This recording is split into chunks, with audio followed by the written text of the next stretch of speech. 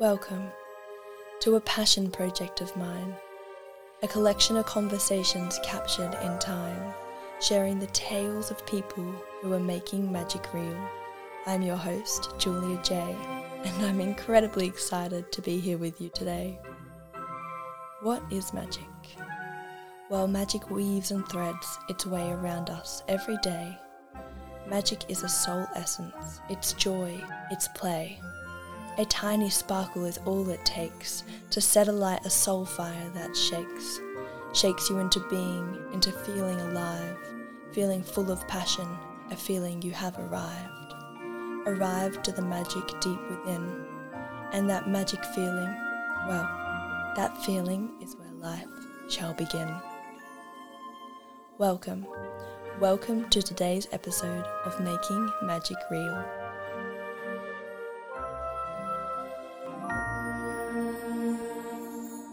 Today's chat with Emily is incredible. It was honestly so hard to edit down as I love everything she has to say.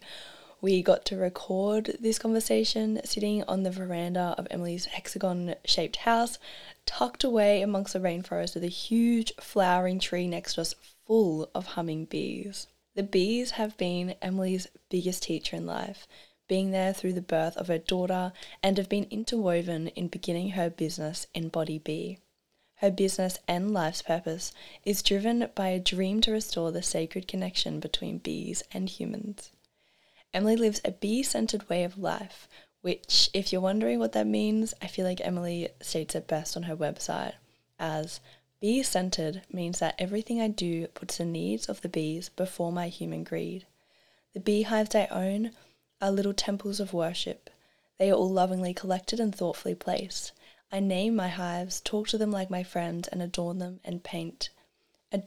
with paint and beautiful design. Living a bee-centered life also means not tending to the bees in the conventional way that beekeepers do, which Emily goes a bit deeper into and how she prefers bee tending over beekeeping. And it was truly fascinating to learn some of the differences between conventional and natural bee tending. Through Emily's business Embodybee, she teaches others the way of natural bee tending and hand makes products such as her Nectar of the Goddesses that acts as a bridge to carry healing and medicinal properties of the hives to the people in a way that's respectful and works alongside the bees. If you like this episode today and want a further deep dive, Emily's Instagram is at Embodybee, EMBODYBEE. And she also has a website, www.embodybee.org, which you can sign up to her newsletter, which will have further information about her courses that she'll be teaching later in the year. I have linked both of them in the description, and I think it's time now to fall into the world of Emily and her bees. Let's go!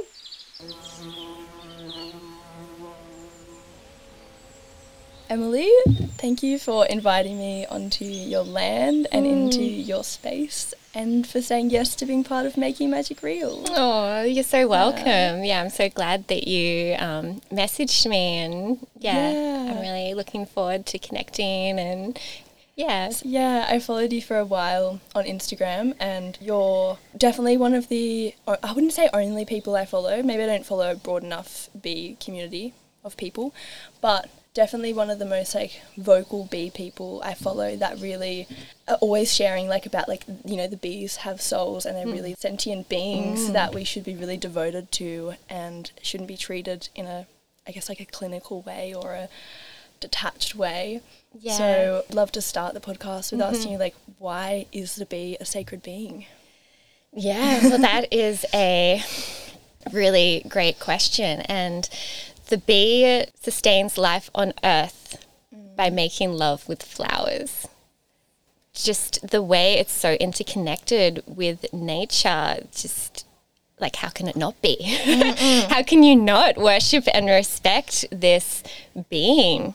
And they're so intelligent in the way that they work, but then soft and gentle and in community. And it's the ancients, they didn't have all of the fancy science that we have now on bees, but they knew, they had the reverence for the bees. They knew of honey as medicine. And, you look back at nearly every single culture throughout history and, you know, there was a god or a goddess or, you know, just within like this culture and society that they had reverence for the bee.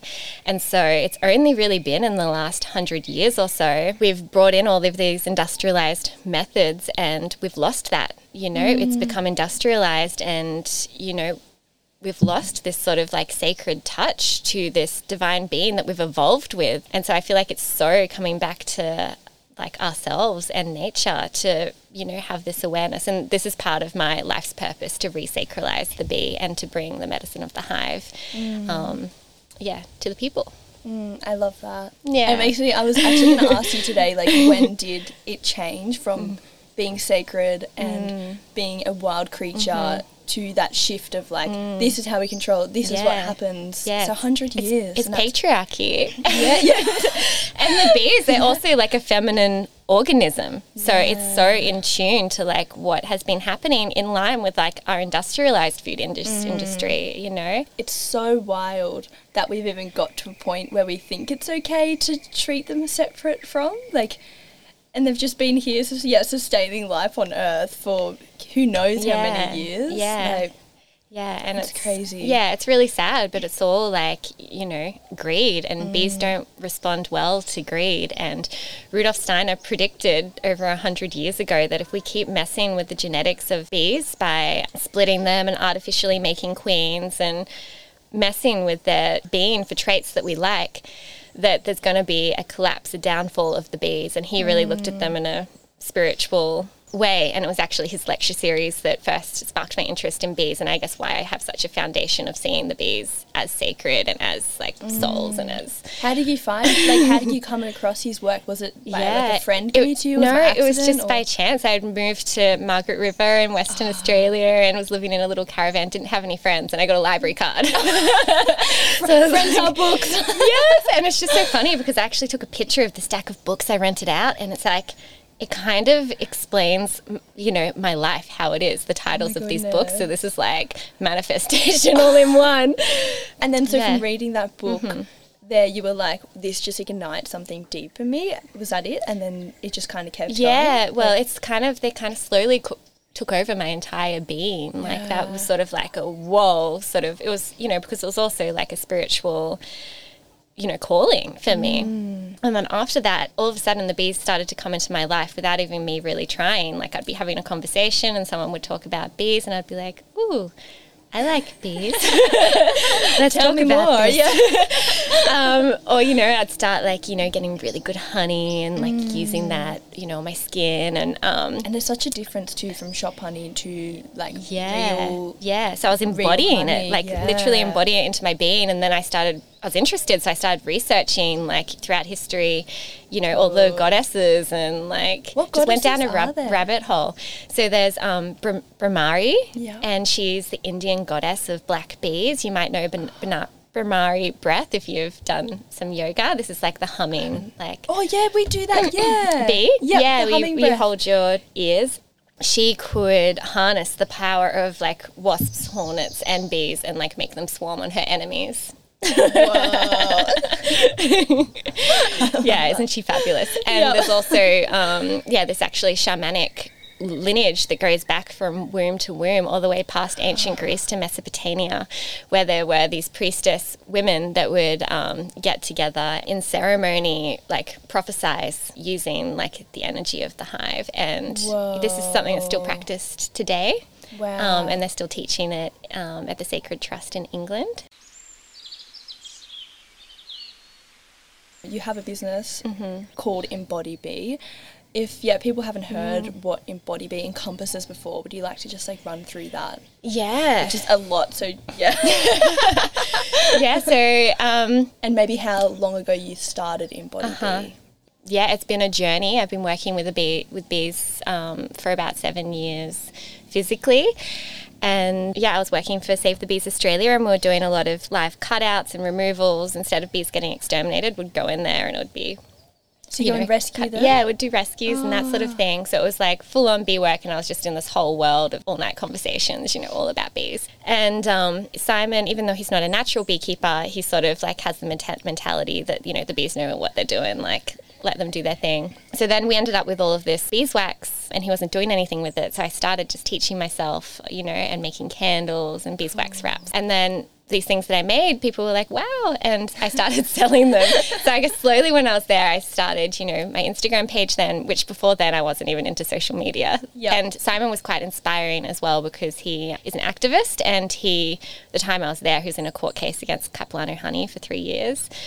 And so it was really inspiring to see how social media can actually bring about incredible change. So I fully took it on. I was like, oh my gosh, it's like the collective consciousness, just like the bees, and like, I'm going to use this, and like, and it's also being able to like share, like, you know, these like deep inner thoughts that are happening within. I can now like express this to the world. And so I've just been slowly and authentically, without any paid advertising, been growing this little business. And now it's turned into, you know, from making things in my kitchen, I'm now living here on community, and I have a production space, and we're making not just honeys, but we're like whipping in special medicines and herbs and alchemy into them to make them even more high vibrational. I also teach, and I don't even like to call it beekeeping, because the bees are the ones that are keeping us. Yeah. So I call it bee tending, and I teach an introduction to bee guardianship as well, which is a much more sort of holistic way of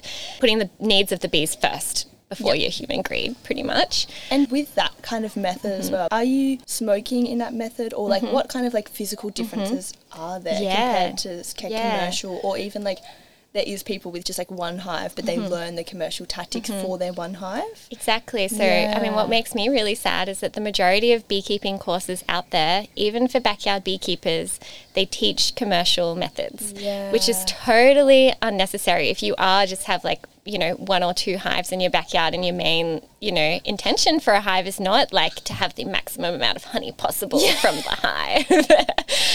And so some of these methods it is common practice to kill the queen every year to increase honey production, because if you put a new queen in, she's going to lay more babies, so you have like a stronger hive, so there'll be more honey, right?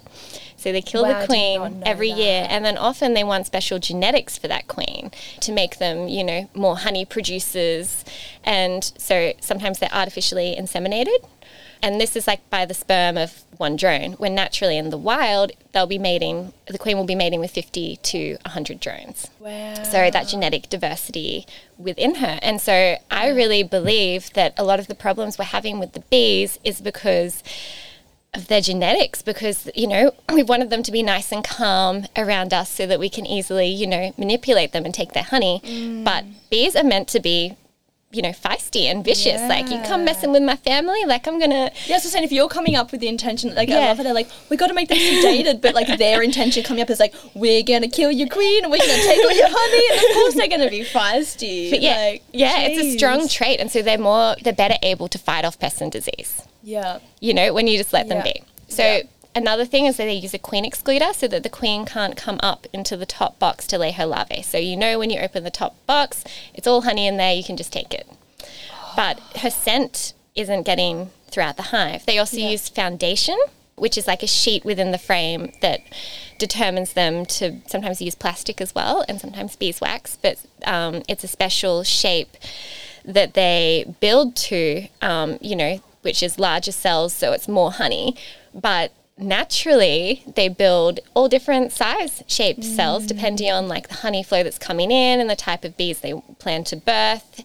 And they also send vibrations in the honeycomb. Like, this is their communication. So bees communicate through like vibration, frequency, and dance. Like, just close your eyes and imagine yourself inside a beehive. You know, it's such like a subtle way to be and communicate. And if you have a sheet of plastic in there, for example, like the flow hive, which I don't like, it's like this big, bulky, like straight plastic frame. They can't feel that vibration, you know, so we're actually messing with their language. as well. Which I think is such a like tragic mirror of our society too, where like the most simple things of like being able to read people's energies and dance as a way of communication, we don't have that either, but we would have. So there's such like a mirror to what we're like, it's really what we're doing to ourselves, and because like it is such a feminine essence, like 95% of the hive is female, you know, where it's really like the patriarchy going in with their like, you know. It's also common practice to do a split. This is how they like reproduce hives, and it's taking, I see a hive as a whole. So like the skin of the hive is the body, the bees are the cells within the body, and the honey is the blood. And they're all working together as this collective consciousness, this organism. So every time you open up a hive and you take honey, you are taking blood from a being. So you take like a little bit of honey, you know, the organism can quite easily like replenish and be healthy. You take a lot of honey from that hive, you know, and they can get like sick and depleted. Like and also it's like a surgery, like you're opening them up to the elements. You know, they put propolis, which is plant and tree resins, which is their immune system. It's the most antimicrobial substance on earth. It's amazing.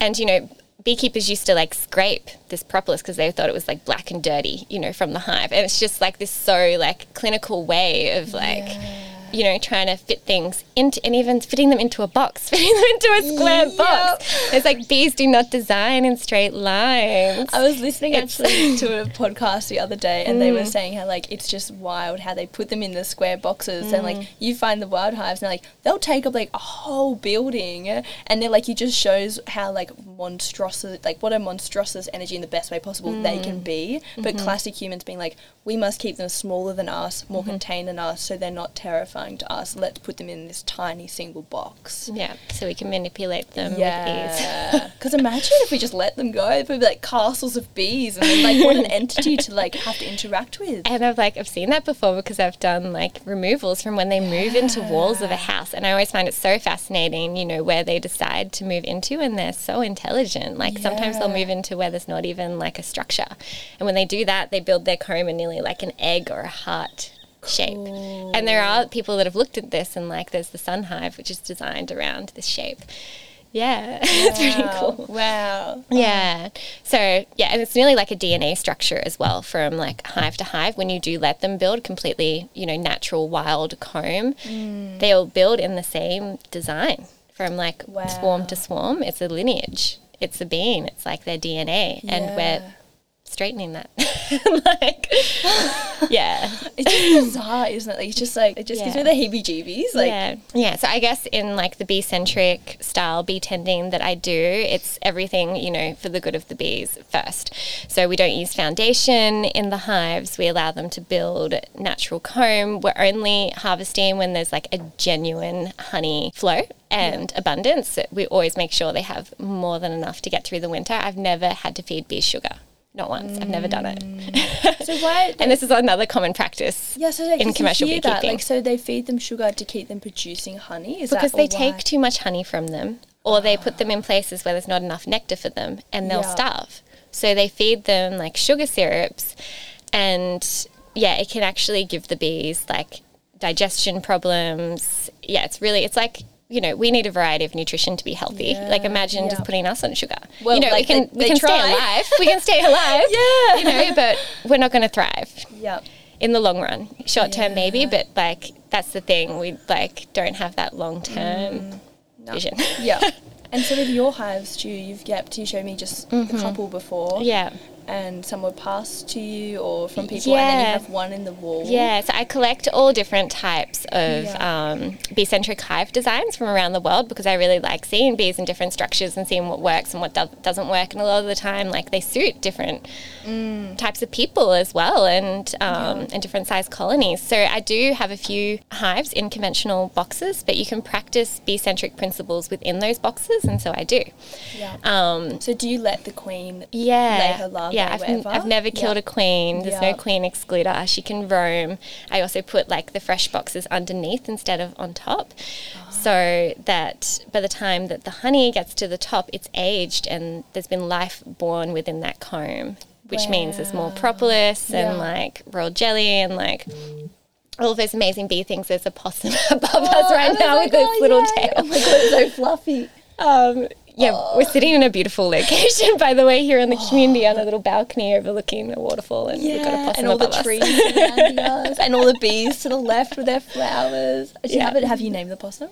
No. Is it a regular? Maybe we should. Yeah, no, it hangs out there. Well, actually, there's been multiple different creatures since I've lived here. At first, there was a big python in the roof, which I loved because there's a connection between the snake and the bee. And I was like, oh, I'm living in a hexagon.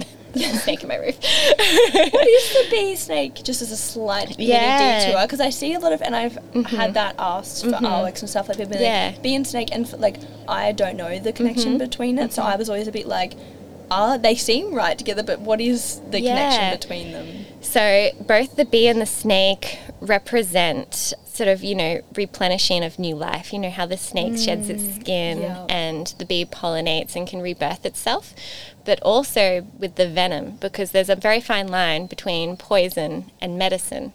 So back in like ancient Egypt, they would actually use both bee and snake venom, intentionally sting themselves and let the snakes bite them for the venom, to use that for immortality and beauty. They did wild things. But this is actually a thing. Like, people are able to get rid of autoimmune diseases. It's one of the only things that can get rid of Lyme's disease is through bee venom treatment. Wow. Yeah, so it's actually a full modality in itself. Which I think is a beautiful segue to something I know that you'd mentioned, like, you are really passionate about, which is the hive as a whole, as a healing modality. And I guess too, like, how, maybe a little story for maybe you found a personal healing time in your life, like how it helped you, and then maybe spreading into some of your products and how they help. Yeah, absolutely. And I can honestly say, before I brought the medicine of the hive, the alchemy of the hive into my life, I was not as, like, this is nearly 10 years ago now. I was not as healthy at all, or had as much energy, or like my skin, I was a lot more overweight as well. So like for health and beauty and lifestyle, it's like transformed my life completely. And it started with just incorporating honey into my diet, but then also washing myself with honey. I'm not using soap and using that on my skin, so I started to embody. Just full, like, the syrupy honey, or I saw a post where you mix all different parts of the hive? Or so I have a special honey that has all of the medicines of the hive in there, and I use that as a face mask. But I wash, especially like sensitive areas, it's really nice to wash with honey. And even like the crystallized honey is nice to kind of exfoliate with, because honey's antibacterial, and you might think it's sticky, but as soon as you add water, it actually lathers. So I don't expect people to like go and get jars of honey and wash themselves with, like I did. But we're about to launch a beautiful new product. It's actually half honey and half Castile, pure olive oil, Castile soap in like a pump with essential oils. Nice. Yes, that's going to be a really nice lathering way to ease it into your routine. Body. Yeah. And then I guess because we were doing those cutouts with Save the Bees Australia, there was always larvae that we couldn't save. We couldn't always fit all of the larvae into the box. We'd make sure we get the queen, as much larvae as we could, and I couldn't throw it away. So we started freezing the larvae. Is the larvae alive, or is it larvae? Is it a jelly substance? It looks a bit like, 'cause I haven't seen it before. It looks a bit like jelly. Okay. It's white, but it is larvae, and float around. Like, I'm just imagining them like. But we'd put it in the freezer and pop it out like little pills. And all of the wild honey hunters of the world, that would be the prize, would be the larvae, because this is where a lot of the nutrients is. When bears go for a hive, they're not after the honey, they're after the larvae, because that's where the nutrients are. I guess because it's going to make a bee eventually. Yeah, that it would be packed with everything to make a being. So true. And so it's full protein, but like, for example, royal jelly, which is in a tiny amounts in all larvae as well, because they feed it to the baby bees. It has 10 HDA in there, which is not found in any other living organism found on Earth. And what's 10 HDA? It's really amazing sub-compound for the brain. For example, like the drone homeogentate, which is the boy larvae, that has chlorine, the special compound in it, which can actually help with ADHD. Yeah. And it's really good for fertility as well, because the queen is fed exclusively royal jelly and she can live up to 7 years. It's what helps her grow her reproductive organs, when a bee will live for like a month to 2 months. Wow. So the royal jelly is incredible. Yeah. So when you were like finding, like you were getting hives where there was excess and you couldn't we couldn't the save larvae. it, and so we'd freeze it, and that's when I started using that. Cool. And that was just, I noticed such a difference in like my energy and the way my brain functioned. And I went through some pretty dark times of depression over the years, and the bees really helped me, not just with like the medicines of their hive, but also their presence, like being in their vibration. Having a hive close changes the frequency of your area. Well, humans, like, we are sound. Like, we are, like, everything is vibration. Like, everything. And they're just, like, such a prominent, like, thing of that. Like, you can physically hear the vibration. So I can imagine sitting or, like, sleeping near them, or you work near them. Yeah, exactly. I remember the first night I stayed at Simon's, this is Save the Bees Australia, and, with 10 hives out in the backyard, like, I literally felt like my consciousness changed just by sleeping with that many bees close to me. And then the next day I got, like, a sting on my pineal gland, like, right at the top of my head. Then I was wired. You can get high off bee venom as well. I've had experiences where I've had all over body stings, not intentionally. Yeah. But it's like completely flushed you out. just like take No. But it's completely like flushed things out of me and like heightened me. Even swarm catching, I get high off the queen's pheromone. So like just by being near, or like by just by smelling her, which smells like lemongrass. But so apitherapy is this ancient modality of healing using every single, not just product, but element from the hive. So I'm talking like vibration, frequency, scent, dance. Then you incorporate all the products as well. And back in my house in Victoria, I had an apitherapy studio where I was very experimentative with all of these elements of the hive. So I had a literal beehive bed built into my house. So a living beehive, obviously their entrance is like outside.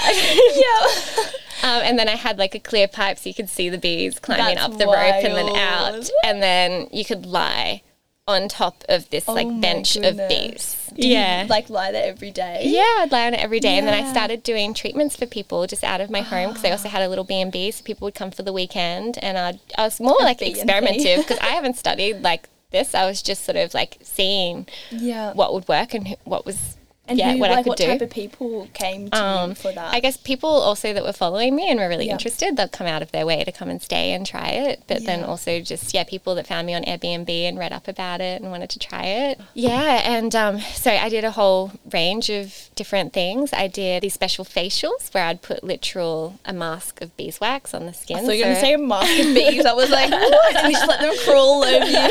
Their little feet, Peter Patter.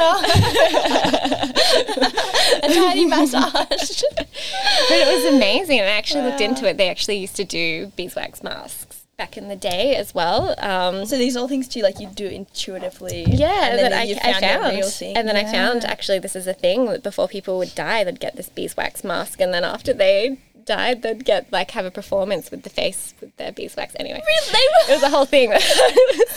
I need this in my future death ceremony. But actually, it was amazing, because when you peel off the beeswax, you actually are removing like a layer of dead skin, and then all of that moisturizing as well. So you'd literally have like baby skin, and you'd be radiating with this like beehive glow. Wow, you've and sold I'd put me. oils of propolis in, and I'd also hand dip people's joints, like hands into beeswax, and this is amazing. It would be sort of like a glove, and then your hand would sort of throb in there. It's amazing for circulation. So anyone with like arthritis or... I was about to say that, people with that. Mobility issues, that sort of thing. It's amazing. I also had a ventilator hooked up to the hive where the hive actually never got strong enough for me to practice this to the public. But you could put a mask on and breathe the air of the beehive. Did you do it? And and the beehive has the same sterilization rate as a hospital room, but obviously without any artificial chemicals. Yep. So this is actually a legit practice that they're using in Slovenia. It's all accredited, been studied. They're using it in hospitals for bronchitis and asthma. Wow. Yeah, and then And what do you experience when you did it too? Like, what do you experience from Yeah, it? I experience more of like, I feel really clear in my lungs and my mind, but it's also it can bring you into heightened states of consciousness. It can make you high. So this would be amazing to do as breath work. Yeah. So I have lots of plans. This was sort of like all test run stuff for plans of things I want to do, literally embodying the bee and making not just all of these beautiful products I make, but all of the elements of the hive into a modality that can be accessed for people, because all of these things they were doing in the ancient times, it just hasn't really been brought all together as one yet. Is your plan to create that space here for people, or like... Yeah, not on the community, but I'd like to open an apitherapy studio in Belgium with all of our products and a whole treatment space. Bed. Yeah, exactly. But this is probably still a few years away. Yeah, going down and you show me all the products before. You have so many. Would you like to share about maybe two that you're like, maybe your personal favourites, or maybe that you found people that people really are drawn towards for healing? Yeah, well, the nectar of the goddesses is our most popular honey, and this is incredible because it does have all of those hive medicines whipped back into it. So it's really how we should be eating honey. Like, it's how the wild honey hunters eat honey. So it has royal jelly, propolis, bee pollen, drone homogentate, and honey all mixed together as one. So it's really like incredible to take like a spoon of that every day, or you can do a face mask with it, just for overall health and beauty. And then we have a whole balm range as well. And so probably the most popular balm is Miracle Balm, and profits from this go back to Save the Bees Australia. And I love it because it's so multi-purpose. It has 33 different uses. Oh my goodness. So you can keep it in your bag, it's just a really good moisturizer. It's good for like burns or rashes or eczema. It's good for like a beard balm on your hands, or you can polish like your leather shoes with it, or a chopping board. Just everything. Anything you can think of. It can actually even attract a swarm into your box. Can it actually? Yeah. You can rub it on the inside of your hive. So I love multi-purpose things, and a lot of our products are like that. Like, Me you just buy like, it and covers it my has room with it, and I'm like, come bees. Come live in here. Keeps my window open every day, like. Wow. Yeah, and then we're developing more of the honeys, and we're doing a whole beauty range, so it's really exciting. So everything we're doing at the moment. Yeah.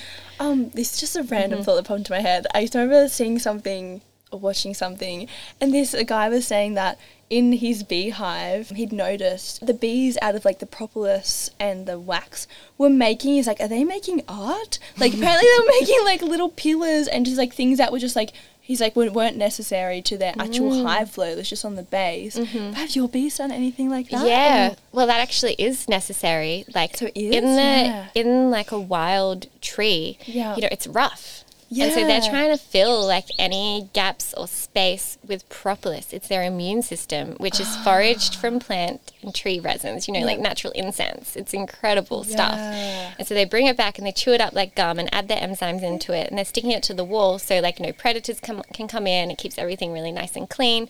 So like a wild beehive will have so much propolis on the floor, on the walls, like everywhere. Like they will make art with it because it will be their walls. When conventional hives, like they're all smooth wood, and they just kind of put it around where you're opening up the lid, or if there's a crack in the box, they'll fill that with propolis. And so I really like what Tim Malfoy does. He's one of the only natural commercial beekeepers in Australia. He roughs up the inside of his wire boxes so that the bees will go and fill that with propolis. Wow. There's other things we can do to encourage that more natural sort of behaviour. Oh, it's like mind-blowing. Like so many things to absorb. Yeah, it really is, and I could, talk all day. And I really liked you had working with bees as birth work, and I kind of love to hear about your birthing story. I've been very extra. I've always been connected to like mother energy children, but lately it's been like an extra fascination point because I'm like, I think being eventually a birth doula or something I'd love to go into. So I absolutely love if you feel like sharing to hear your birth story and how it's interwoven with bees. Yeah, it's a really good story. I love story time. Yeah, and it just made me think about another woman, beautiful woman that actually lives here on the community, and she was the woman to help me birth my daughter. And when we did this big road trip together up from Victoria to New South Wales, and you know, I was heavily pregnant then, and she was talking about birth, and everything she was saying I could relate it back to bees. I'm pretty good at doing that with most things. And then she was like, ooh. And now she's actually taken on part of she's felt a really big calling to the bees because she is a natural birth worker and it is so interconnected. Yeah. But anyway, my birth story. Yes, so I have a almost 5-year-old daughter, Olive, and she is beautiful. She's a Moroccan love child. And so I actually conceived her when I was in Morocco. Her father has never left the country. And I was traveling over there and I was having these really intense dreams months before I conceived her that I was pregnant. At that time, this was also before I started my business really, but I was very like interwoven with the bee at the same time. Her father actually got stung by a bumblebee very close to his crotch. You're like, it's a sign. Yeah.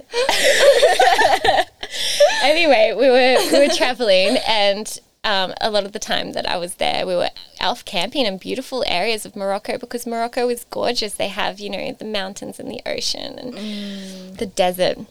We were up high in the Atlas Mountains and at this place called Tadia, which is gorge in the native Berber language.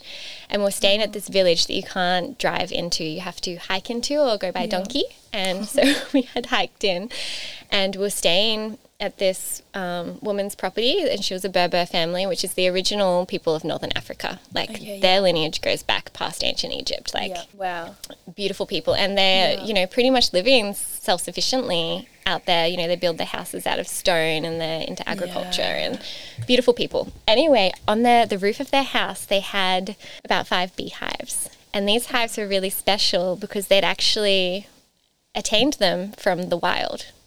Because they don't have money to, you know, buy bees. So they'd gone into the wild, taken the bees and brought them back on top of their roof. And so, they were sort of like wild honey hunters / you know, bee tenders in this beautiful part there. For a while I was traveling there, I was seeing these Berber women with these beautiful facial tattoos, and I was thinking, oh, they're so gorgeous. And so I was sitting there and I couldn't speak the language of this older Berber woman, and I asked her to translate. Could you tell her that her facial tattoo, I think it's beautiful? Yeah. And then she translated back to me that she can do these tattoos. Would I like one? Oh my goodness. And I was just like, ooh, yes. Yeah. And so, it was such a blessing. That evening, she got charcoal from the fire and she drew a line on my chin, which is a rite of passage for the Berber women. It's called the seed. And when the Arabs came to the country, everyone's pretty much converted to Islam now, and they've lost that culture. The younger women are not getting tattoos on their face because it's against Islam to mark your body. Yeah, so she, with a sewing needle and charcoal, she gave me a tattoo on the chin. That's so special. This seed. Yeah. And so this night, under the hives, I conceived my daughter. Wow. This Moroccan seed came into my body. Yeah. And then I came. I have like little shivers. I came back to Australia and I went back to Save the Bees Australia. And I was there and I was just sort of in this cocoon-like state, not really wanting to be there, wanting to birth in my power, you know, with nature, close to the bees, but that was so out of my reality. I didn't have any money. Yeah. But I ended up buying a bell tent and I was like, I'm going to travel and I'm going to find where I'm meant to be. I'm going to birth on the land with this baby. I've got a tent. Let's go. So I traveled all up the East Coast and visited so many communities and didn't find anywhere that felt right. Yeah. And I ended up back at Save the Bees Australia again. And at this stage, I'm like, Are they? On the Mornington Peninsula in Victoria, just outside of Melbourne. Yeah. So I'm like 3 months away from popping at this stage, like very heavily pregnant. Also, I don't have a partner and I want to free birth. The whole time I didn't have any. I love the commitment. I didn't have any ultrasounds. I was fully trusting in my body and this baby and like in birth that, you know, I could do this. I had to sort of cut out my family because so much fear, even Simon stressing was afraid. Yeah. So I just didn't want to be in this environment. Yeah. And anyway, I found this incredible woman who heard my story, flew down to Victoria and said, I know where you're meant to be, and drove up with me with the tent, and we went to this woman's land who, it was a beautiful story because she's an older woman and her partner had committed suicide the year before. So there was like death. Yeah. And here I am bringing life. Her property is called Phoenix. Oh, perfect. And I didn't know her. I just met her and said, can I set up a bell tent down next to your river? And have a and baby? She just kind of like looked at me and went, yeah, okay. So the first thing I did once I set up this tent, of course, was I got a beehive. Yeah. And even the box for this that I had with me was the design painted on it looked like her property. It looked like the rolling hills and the river and the trees. Wow. You just like manifestation again. That work. Bubble. And I gave birth to my daughter there on her property. And so all of a sudden I sort of had nothing. I didn't have many friends around me at the time. I didn't have a partner. You know, I didn't have a birth support team. To like all of a sudden having community, having land, having, you know, this beautiful lover, having everything I needed to be supported in the moment because I believed in it so fully. Yeah. And I birthed in my power. Went into labour 2 weeks early, a day after this woman's birthday, whose land I was on, 2 days after her father's birthday, and birthed sort of like on my hands. In the tent? No, I was up at the house. Okay, yeah. Yeah, in front of the fireplace. Yeah. And I sort of went from, you know, lying in the bath to back in front of the fireplace and, you know, getting massaged. And the woman whose property I'm on, she's also a sound healer. So as I was sort of, Olive was sort of coming out, she just started, she went into tongues, like Native American tongues, started chanting, and she had 7 little chihuahuas, and they started, ow, ow, ow, like howling. And I just birthed, and, you know, Olive was tiny. She was 2 weeks early, and I just put her to my chest, and, you know, I fully birthed in my power and believed in myself. And, you know, having nothing from that point on, I just believed in my power to create. Yeah. Because after especially that, like, there is no, like, nothing more powerful than having a small, tiny soul come out of. So connected and had all the smells just all over me, and just being, and also being cared for. Like, postpartum's so important. And I had, you know, I was being fed and looked after for a good, like, you know, week or so after I birthed, and then was still getting meals and all that sort of thing. But actually after I birthed, the bees, they fly in figure 8s when they learn how to fly. This is like an ancient belly dance, you know, move we do with our hips, but the bees also do it. Like the geometry of the bees is freaking amazing. If you like, you know, want to go and watch them do this. So cool. Yeah, it's beautiful. So I actually belly dance figured 8, my placenta out. Oh, did you? That's so cool. I did. And then I also cooked my placenta in a Moroccan tagine. And I was just about to ask, what do you do with the placenta? Because I've just been reading a book called Placenta, the Forgotten Chakra, and it's just been mind-blowing, and I'm like, I'm so glad I'm reading this now, of just like how to release a placenta and like even just keeping it attached for a little while. And then so you cooked it. Yes, I kept it attached overnight, and then the next morning we burnt it with a beeswax candle and did a little ceremony. Beautiful. Sort of the skin part we put in the freezer and planted under an olive tree later on. And I also made my doula made a tincture, which I still have, from the placenta. Yeah. And so I could give that. Yeah, she just cut a chunk and put it in brandy pretty much. Wow. And then I sort of have the mother of this. So whenever Olive was upset, I could give her, it's like motherly connection and love. I could give her some of this tincture. Like she could give this to her grandchild if she wanted. It's like, because the placenta has everything. Like I was mind blown. Like, and they do say like, cutting it so early too sometimes. Well, a third of their blood is still pumping to the baby's body. Yeah. I really felt that help with connection, but also nourishment. It is actually the most delicious thing I've ever eaten in my entire life. Wow. I guess it was kind of, it was cooked on the tagine and then made into a soup. But then after that, and other people tried it too, and they're like, oh my God, it's amazing. You're like, it's not just me being crazy. Yeah. I was like, oh my gosh, I have to have more of this, you know? So, well, also, it's the only meat you can consume where you don't have to kill a life. You grow it. Anyway. 9 months in the making. Yeah. I went and bought, you know, liver and was like, oh, I'll make, you know, this flavor again. No. It's quite strong. It was just the energy of the placenta and also like, it's just what I felt my body needed, you know. But I'm like, with all of this said, I'm also like, you know, whatever a woman feels is best for her. 100%. This is, I always feel, because I'm pretty radical. This is your story. Everyone has different comfortable. ways about doing it. Yeah. Each to their own. Yeah. And so, I mean, what I say in that is that from this point, like the power I had, you know, to then a couple of years later having, you know, $10 in my bank account to having a dream and buying a house, that's another birth, you know, and then having all of these business ambitions, even living isolated and then all of a sudden coming to community. It's like I really truly believe and just trust in and go for my dreams from that point on because I've embodied it. I've birthed in my power. And so how this relates back to bees is that the patriarchy and the masculine, male-dominated, commercialized method of the way they birth bees is disgusting. It is taking out larvae, you know, from the womb, putting it into another box away from the mother and getting an artificially inseminated queen. Or you can also, there's another way to do it where you can let the bees make their own queen, which is a lot nicer. But anyway, still taking larvae out from one body into another body. So I see that as a forced early C-section. When if you'll wait till spring and you allow the bees to birth naturally, that's a natural birth. And so I feel like a doula. I feel like they are the most vulnerable when they're swarming. If you go on my page, you can see videos of me literally with my hands coaxing a hive into a box with my bare hands. That's because they are a newborn baby. They're vulnerable. They're not thinking about stinging you. They're looking for a home.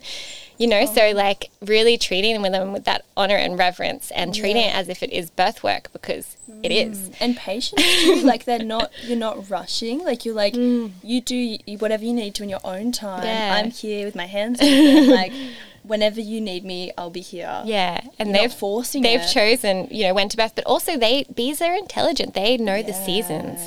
Maybe that hive is not meant to swarm that year. The bees know what's going on within their own colony and what's going on within the environment. A hive can swarm like sometimes 2 to 3 times that year as well. I've heard sometimes they go, if this is right, they'll swarm smaller, or they'll deliberately keep their own hive smaller if they know there's drought coming. And then if they know they're going to have a lot of water because they can feel it in the earth systems, they'll then make their hive bigger. But then some people apparently be like, oh my God, they're getting too small, they're making their hive too small. But it's like they know what's coming, so they're reducing their resources, reducing their loss. Exactly. Exactly. So the bees, smart. Know what they're doing. Just watch what they're doing. I really believe that. Yeah, for sure. Wow. That's an incredible story. It makes me so happy hearing people who just like follow that heart-centered way of living as well, like without a doubt, just being like no promises that this is going to work out and I'm just going to go for it. Like that's the magic bit. And before the bees and before I birthed, I was ungrounded. Like I was traveling all over the place. You know, I didn't really have that much direction or meaning, and it was because it's not really nice to move bees. You got to sort of be in one place. Like they really grounded me, and then my daughter definitely grounded me because I was like, ooh, nesting urge. I need bees and a baby. Like, So I mean, it's been like I didn't even know how much medicine like that was for me in turn. You know, I was doing it for them, but for me, you know, I've been the best thing. So I'm forever grateful. And were you saying before there was someone, is it on this community or near here, that you were going to run courses with? So usually every year I do an introduction to bee guardianship, which is like a full 2-day, not just learning how to tend to the bees, but also learning, you know, a little bit of like, you know, the mythology and the embodiment and, you know, all of the how to incorporate hive medicine, but also, you know, how to get started with tending bees and all the different hive designs and all of that. So yeah, I put so much of my heart and soul into that. That's like the biggest download. Like, I can imagine just being in the course being like, whoa, like taking notes when you get home in the evening, and then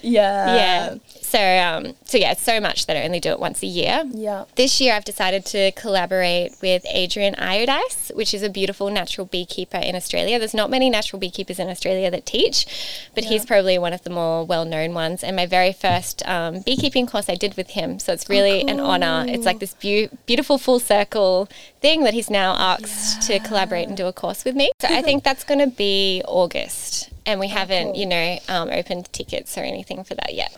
And when it comes up, that'll be up on your... Yeah, it'll be up on my social media, but also if you're like interested in all of this stuff, go and sign up to my newsletter on my website, because then we'll send out a newsletter when it's getting closer, so you don't miss out on like missing the post for the workshop. I'll be doing that today as well. Or when I re-listen to this podcast, I'll be like, oh, wait, gotta sign up. Yeah. A really beautiful thing I kind of just want to leave people with, if you're like ever stressed or in a rush, a really beautiful way to incorporate like a little bit of hive medicine into your life is just by like sitting and closing your eyes and doing the Brahmari breath. People sometimes put their finger in their ears. You don't have to either. It's just like inhaling and doing a really beautiful deep hum like a bee.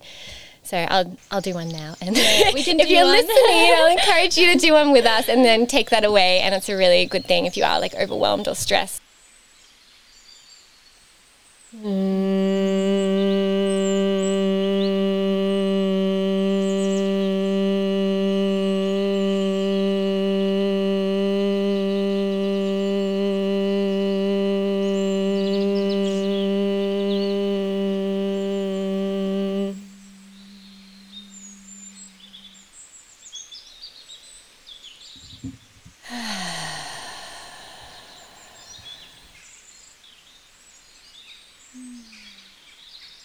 Thank you so much.